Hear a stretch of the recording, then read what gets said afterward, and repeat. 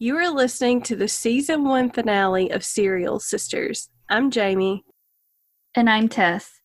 Today we're bringing you not just one, but two cases. One is an active investigation, the other a cold case. And be sure to listen to the very end because we're going to give you some homework to complete over the break that could help bring these cases to an end. This is Hot and Cold.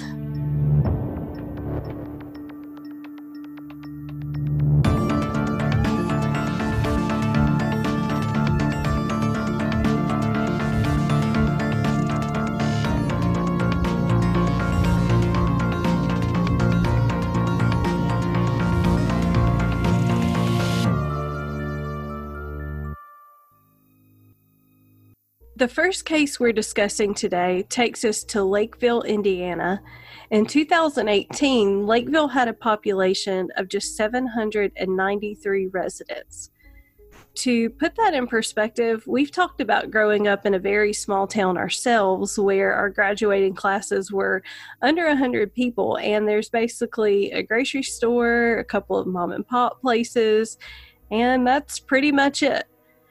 Well, our very small hometown has a population of about 3,000 people, more than 3 times the size of Lakeville. So this really is a very small town.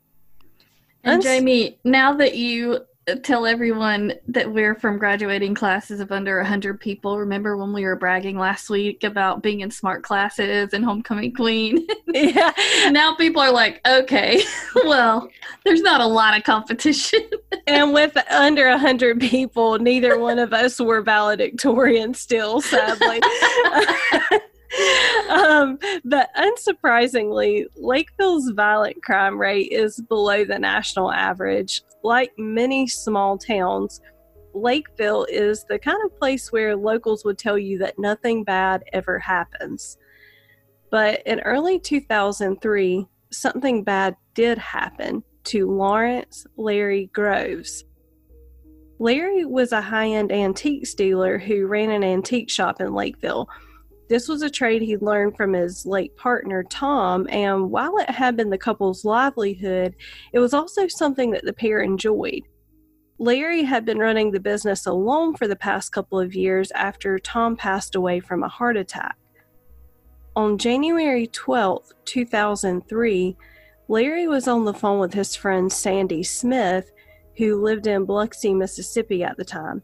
They spoke on the phone regularly, and there was nothing out of the ordinary about this conversation. That is, until there was a loud banging at the door of Larry's home and the sound of a man's voice demanding to be let in. Larry told Sandy that he was going to deal with this visitor and that he'd call her back in 20 minutes. But he never did. In fact, as far as we know, this is the last time anyone spoke to Larry. 2 weeks later, Larry's mother, Wanda, reported her son missing. It seems strange to me that he wasn't reported missing for 2 weeks, and especially because he ran a local business that he wouldn't have been showing up to. But I haven't really found anything that explains why she waited or no one else had reported him, so maybe disappearing for a few days wasn't particularly out of character for Larry. He was a recovering alcoholic who had actually been in AA and NA for a while, and he'd had a difficult time dealing with Tom's death, so it's possible they were more concerned that he'd fallen off the wagon and was drinking than that he had actually disappeared under some mysterious circumstances. Yeah, and keep in mind that he also lived alone. If Tom were still living, of course, he would have noticed that Larry wasn't coming home, but I don't know that he had friends and family dropping by every day to see him. Depending on how frequently he spoke to his friends and family, it's entirely possible that him letting a few phone calls go unanswered wouldn't be that big of a deal, and that it took 2 weeks of not hearing from him for his mom or anyone else to really get the sense that something wasn't right. More so than the fact that it took 2 weeks for his mom to report him missing, I puzzle over why Sandy didn't think to call police after she didn't get a call back and knew that there was someone angry and confrontational at his door. Well, once he was reported missing, Sandy does give a name to the police of who was on the other side of Larry's door that night. This man's name has never been released publicly. What that tells us is that someone was at the door that Larry knew, and it was likely someone that he knew well enough that he had talked to Sandy about them before, because he says, "Hey, so-and-so's at my door. I'll take care of this and get back to you." Anyway, police go to the home, but they find nothing out of the ordinary. Larry maintained a very tidy home, and as it always was, the home was in immaculate condition when they arrived. Between April and May of 2003, both Wanda and Larry's sister Pam visit his home to look for clues themselves that might tell them where Larry could be. Both of them find the same thing police did, an immaculate home with nothing out of place or out of ordinary. So I'm admittedly not a super tidy person like Larry even now, but when I was younger, I was super messy. My bedroom was always a mess, and when I got to college and got a couple of messy roommates, it got even worse. So our mess would spread to the living room, where we would just toss our book bags and shoes and mail pretty much wherever we found a place to sit them down when we came in. My friend Brooke was the same way, and we used to joke that our housekeeping style was best described as "there appears to have been a struggle," as in if someone had reported us missing and police had to enter our home to investigate, they for sure would have thought that something bad had gone down there. Anyway, Brooke, if you're listening to this, sorry for calling you out by name, but I'll say in both of our defense, we were younger then, and we're probably both a lot more tidy now. The point is, unlike my college dorm, it wouldn't have been difficult to spot something out of the ordinary in Larry's home, but there just wasn't any evidence that anything had happened there. 5 months after Larry's disappearance, though, things take a horrifying turn. On June 18, 2003, 5 months after Larry disappeared, his neighbor Dick Shalial was in the backyard trimming branches from a peach tree that had overgrown into his yard from Larry's yard. And I get the feeling that this was a little unusual because Dick has stated that it was frustrating to him. It had gotten so bad that the peaches were rotting in the sun and attracting bees to the point that he couldn't even let his dog in the backyard. So as he's trimming and pruning, he notices that the siding and a window of Larry's home is dark, almost like it's been painted black. And then he takes a closer look and he realizes that what he sees are bullflies. The home was actually owned by Larry's late partner's dad, Durrell Bennett, so Dick calls Durrell and notifies him of what he's seeing. The two of them enter the home together, and while they don't see anything out of the ordinary, there's a strong, foul odor in the home. They searched the entire home but couldn't figure out what might be causing the odor. Then Durrell, obviously knowing the house well, thought of one last place to look. Right next to Larry's desk and workspace, there was a trap door covered by a rug that led to a crawl space beneath the house. Inside, they found Larry's decomposing remains. Because of the summer heat, his body was too badly decomposed to determine a cause of death. Larry's clothing had blood on it, and hair was found on his body. DNA testing revealed that neither belonged to Larry, meaning they likely belonged to his killer. The case is investigated by Indiana State Police. Friends and family tell them that the man who showed up at Larry's door that night, this is the one that Sandy recognized but whose name has never been publicly released, that he had been selling antiques from Larry's store to other antique dealers since Larry's disappearance.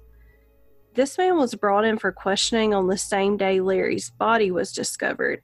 Detective Don Curl described him as cold and calculated.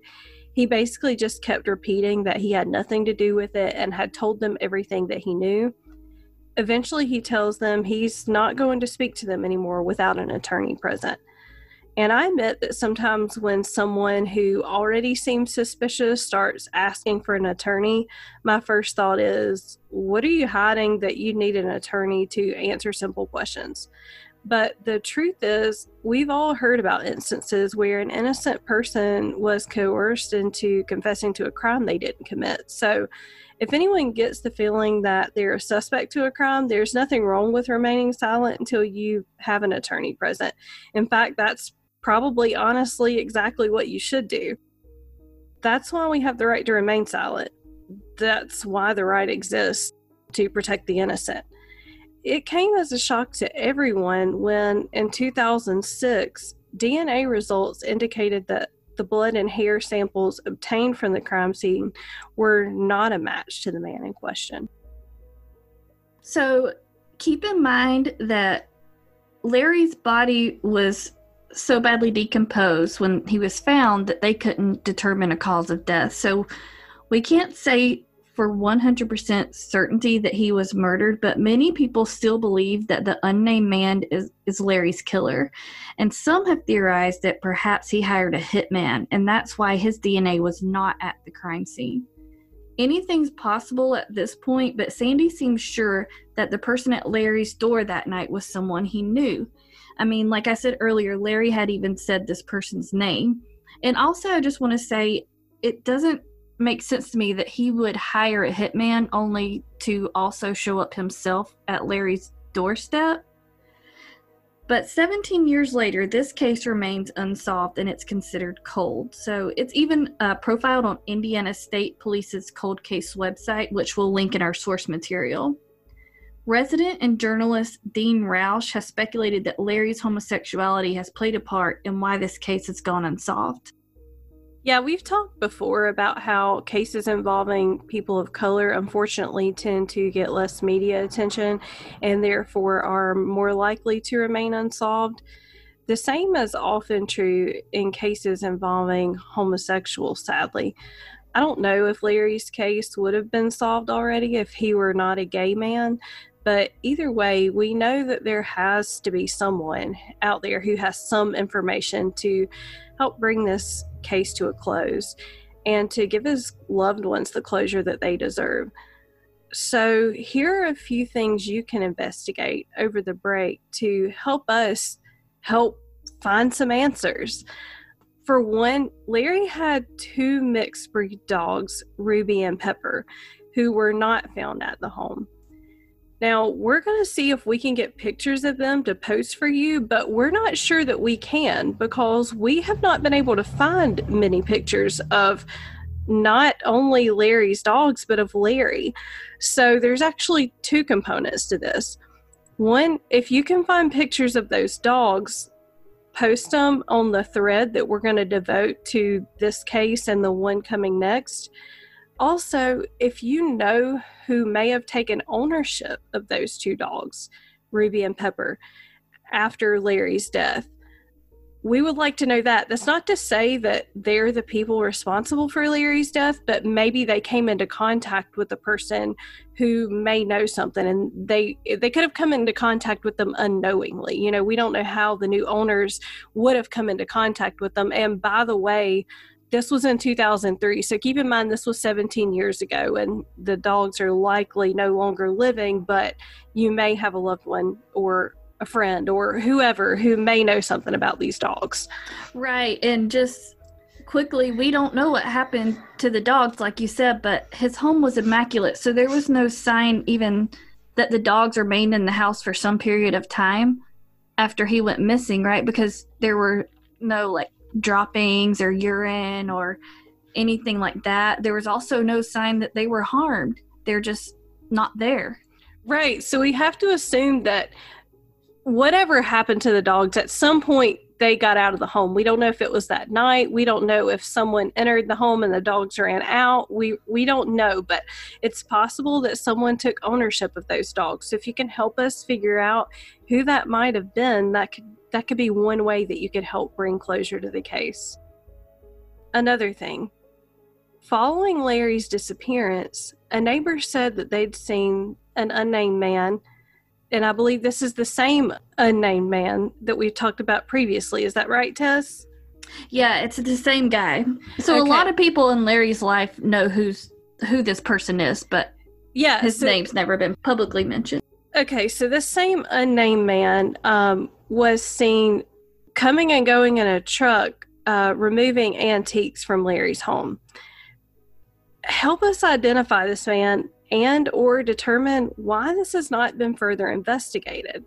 We have to trust that whatever police have learned or whatever they've talked to this man about has either helped to eliminate him or they just don't have enough information. We don't know, but we don't have a name. We don't know anything about him. So is this man cleared? Does someone know something that could implicate him? Think about, do you know someone who was involved in antique dealing in 2003? They may not have lived in Lakeville, Indiana. We don't know that. I know that antique dealers often drive to other areas, and it was also close to South Bend, which was 150 miles away, I think. No, actually 11 miles away. Sorry. Much closer, actually. But the point is, it could have been someone that was from another area that would have been traveling to Larry's home. So do you know someone, or have you heard someone talk about an antique dealer who suddenly became suspicious around that time? And to your point about traveling and wheeling and dealing antiques, when Tom was alive, they traveled quite a bit around the country for that purpose, to pick up antiques, to sell them. So like you were saying, it doesn't even necessarily have to be in Indiana, that these antiques are showing up. It could be anywhere in the country. That's true. And then I have a quick, I guess, point or question or something to, kind of chew on too over the break is they found him in this crawl space only because Durrell knew about that crawl space, right? I mean, he owned the house for God knows how long. Whoever put him in there, if we assume that someone put him in there, again, we can't be sure that he was even murdered, but if he was and someone put him there, they had to have known the house, right? I mean, they had to have known that crawl space was there. It was under a rug, so it wasn't even visible. Right. Like, who visited his home enough? Was it a friend? Like, did he have people over often? Was he someone who hosted guests regularly enough that they would know this? And even still, he would have to point it out, I mean, his own mom sat at the desk. I don't think we mentioned this, but when Wanda had gone into the house a couple of months later to do her own kind of investigation, see if she could see anything, she sat at his desk and didn't realize the crawl space was there. And when she found out later that he was found there, she was like, the fact that my son's dead body was just feet from me, it was something that she had a really difficult time dealing with. So you would have to absolutely know that it was there almost, and have a plan or something. Right. And like, if his own mom didn't know it was there, it's probably not one of those things that he showed to guests, like, you think of it like a secret door behind a bookcase or something that someone might show off to friends. But like, obviously that wasn't the case if his own mom didn't even know it was there. Right. Or did someone demand some sort of money or something that was pricey, that maybe he kept things locked away and so they followed him down there? You know what I mean? Like, he's like, okay, I keep everything in the crawl space. Yeah, that's a good point. It could be. There are just a lot of unanswered questions about this case. And like we said, we're going to post all of this on social media because these are things we want to kind of follow with you guys over the break. We want to know what you can find out, and we'll be doing our homework as well. And we just think if we work together, if we're keeping in conversation with each other, that maybe we can discover new information. So we'll post that on our Facebook page. And normally this is where we'd read our source materials and say goodbye, but today we have a second case and a second opportunity for you to help. But first, we're going to take a quick break to hear a word from our sponsor.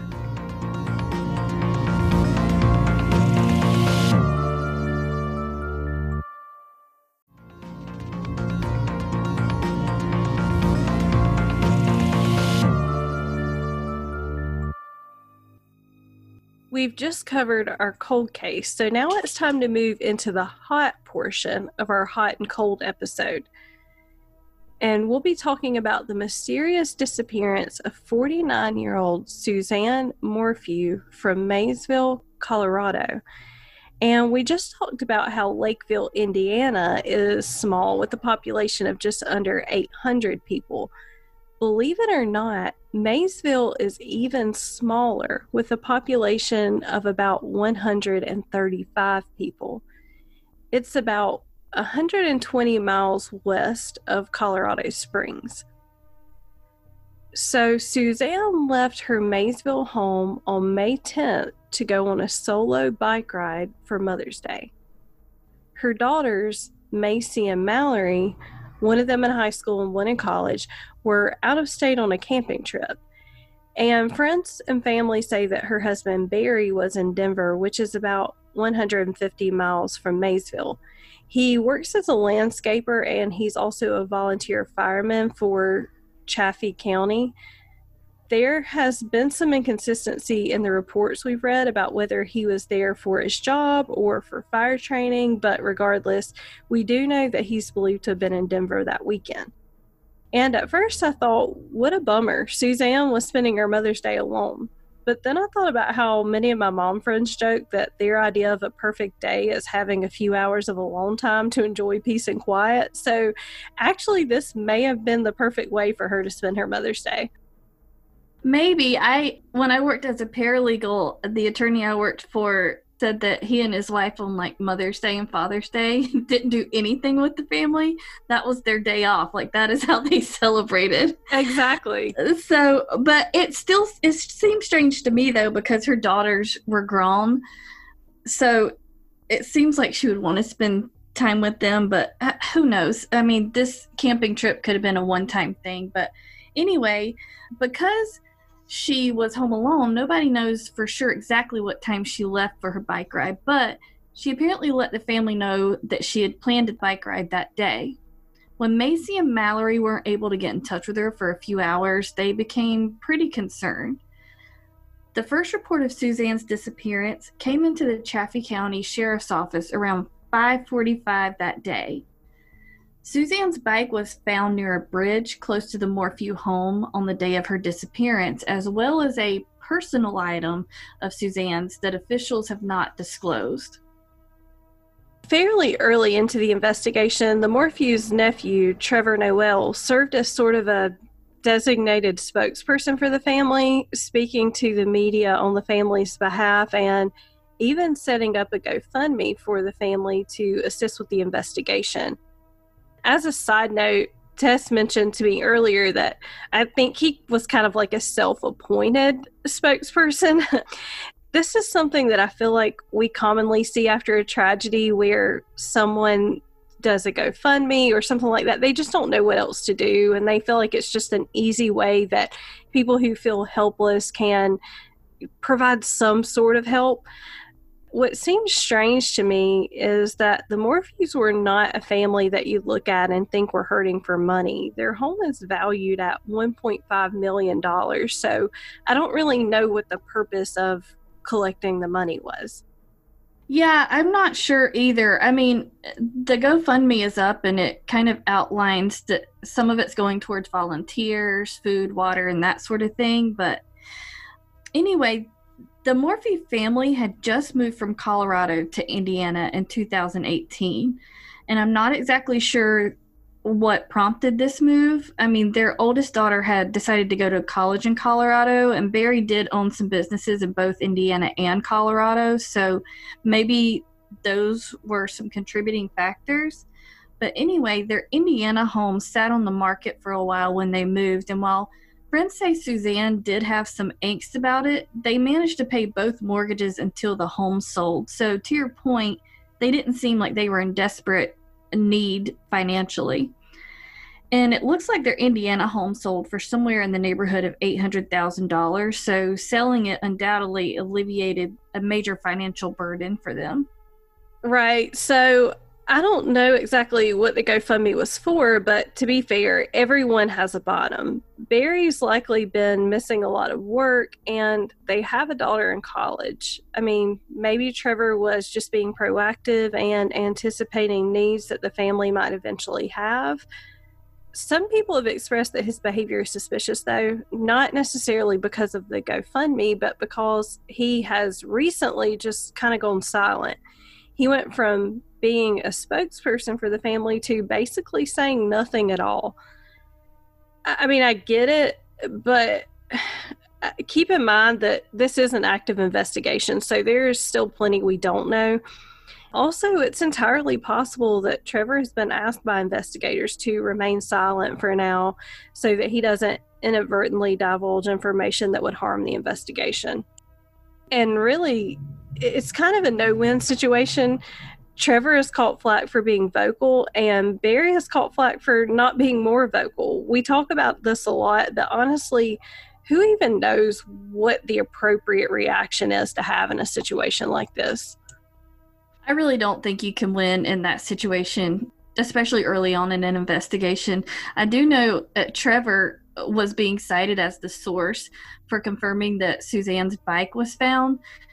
So that, like you said, that could have been something that investigators were like, dude, could you not, release all this information that we're coming across?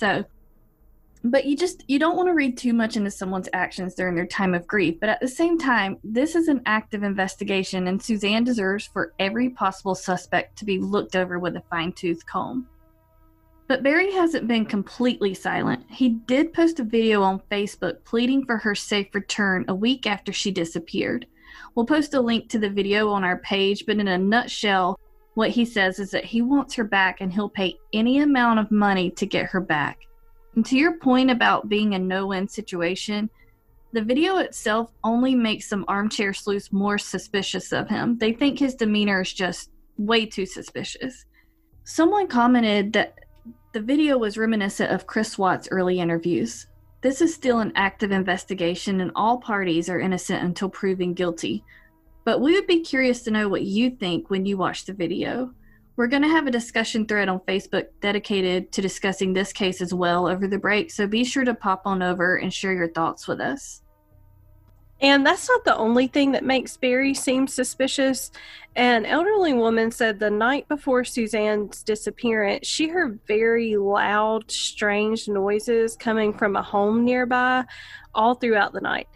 This home was under construction, and she asked the crew the next morning if they'd left their engines running overnight, and they said they hadn't. It just so happens that this is one of Barry's work sites. And an anonymous relative has told sources that Barry has refused a polygraph, not just once, but twice.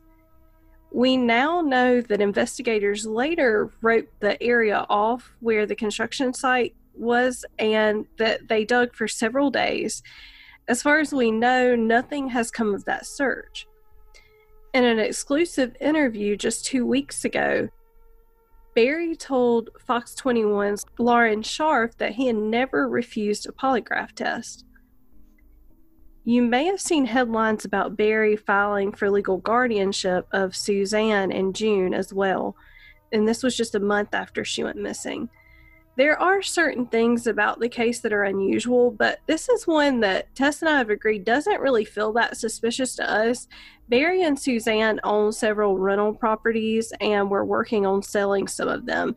This was a way that Barry could sell the properties in her absence so that he wouldn't need her signature.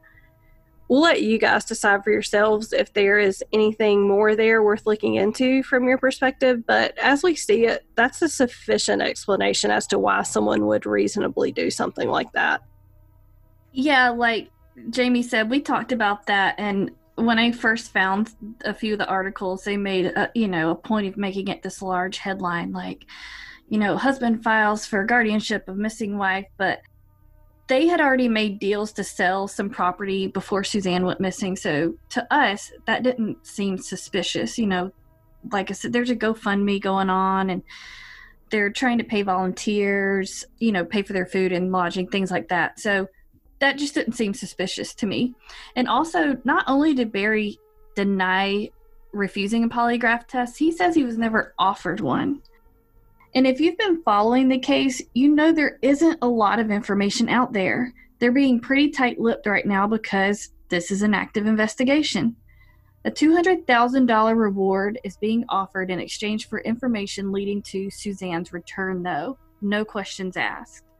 $100,000 was put up by the Morphew family, and a family friend who wants to remain anonymous matched that and put up an additional $100,000. And we know someone out there knows something that could help bring Suzanne's loved ones some peace. The CBI has created a tip line, and anyone with information regarding Suzanne's whereabouts is asked to call 719-312-7530, and we'll have this info on our Facebook as well. Yeah, again, we'll have all of this information on our Facebook page as well as all the source material, and we will have a discussion thread dedicated to discussing both Suzanne's disappearance and Larry Grove's death. Because these cases remain unsolved, this is an opportunity for you to not only discuss these cases with other true crime enthusiasts, but to actively make a difference. Even if it doesn't feel like you have anything to contribute right now, you never know when someone else might say something that jogs an idea or even a memory in your mind that might be helpful. So please join us over the break and doing what you can to bring these cases to a close. It's hard to believe, but today officially marks the conclusion of season 1 of Serial Sisters. Thank you guys so much for listening. Thank you. Yes. Tess, I think you'll agree with me that we have learned a ton about podcasting in our inaugural season. We went into this having no clue what we were doing. I'm sure you noticed at times. Yeah, no kidding. Yeah, I mean, literally, but we ourselves listen to true crime podcasts all the time, and we're always looking for new things to listen to. And we're also looking for ways that we can actively be involved. Like we've talked about so many times during the season, like we don't want this to just be a half hour of entertainment for us or for you. Like we want to feel like that we can do something to honor the victims, or if it's a case that's unsolved, maybe do something to contribute to gathering information. So even if it's just bringing awareness, like with Larry's case, I had never heard of this case until just recently, and it was sort of an accident that I stumbled upon it, and you hadn't heard of it either, had you? No, and not that I remember anyway. And it's just one of those cases that's not being talked about. So sometimes even just getting people talking again. Right. Yeah. Just getting people talking about cases that are not, I mean, believe it or not, even with all the true crime shows and all the true crime podcasts and everything that's out there, there's still so many victims or so many cases and disappearances where the families have no answers. And so we could just be another outlet for that. You know, we feel like we've done that, but we're still learning a lot. And we think that that'll help us to bring you an even better season 2.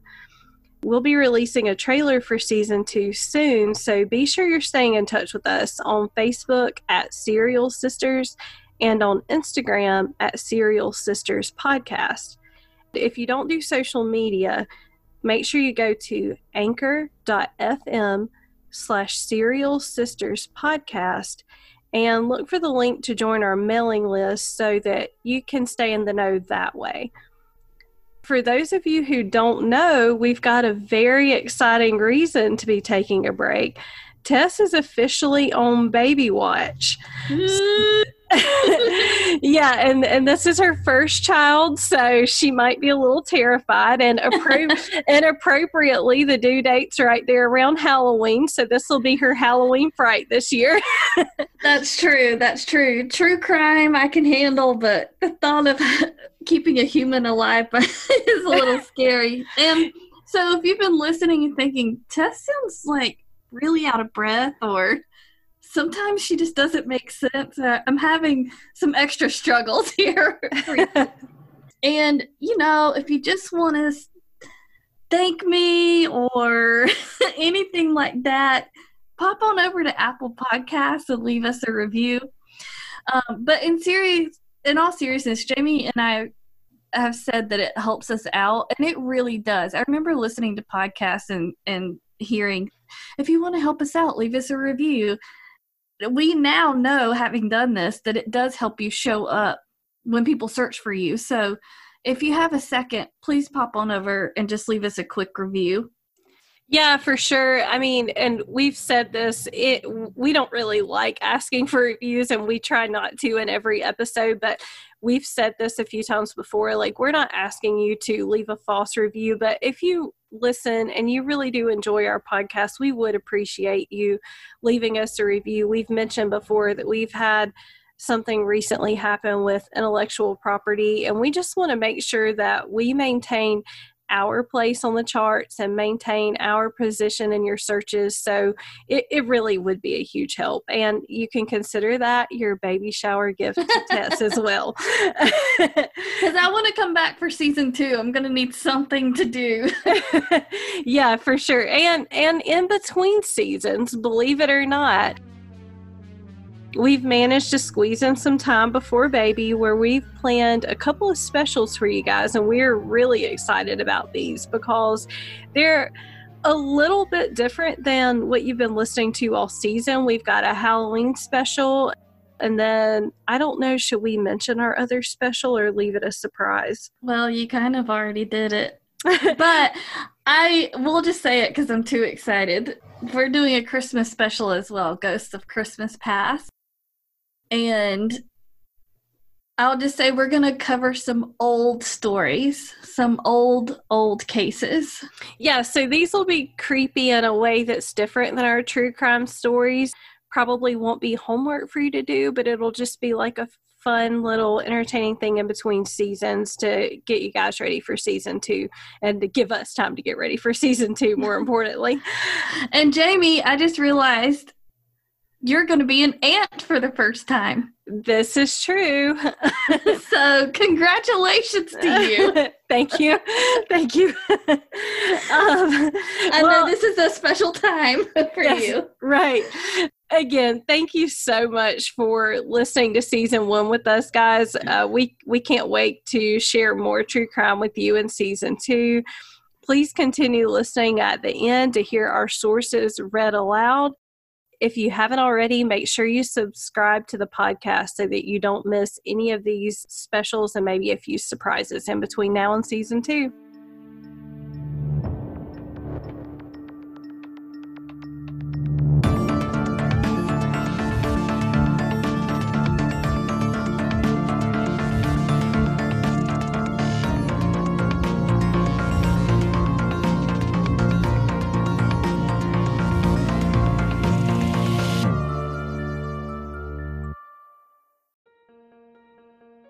Sources used to create this episode include Imgur.com, Reddit.com, SJCIndiana.com, Newspapers.com, YouCanSolveThisColdCase.com, IN.gov, Bicycling.com, DailyMail.co.uk,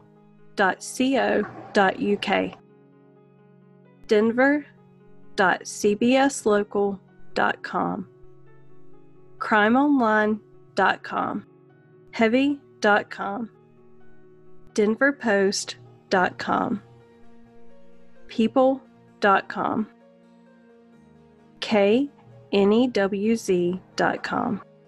TheSun.com, Zillow.com.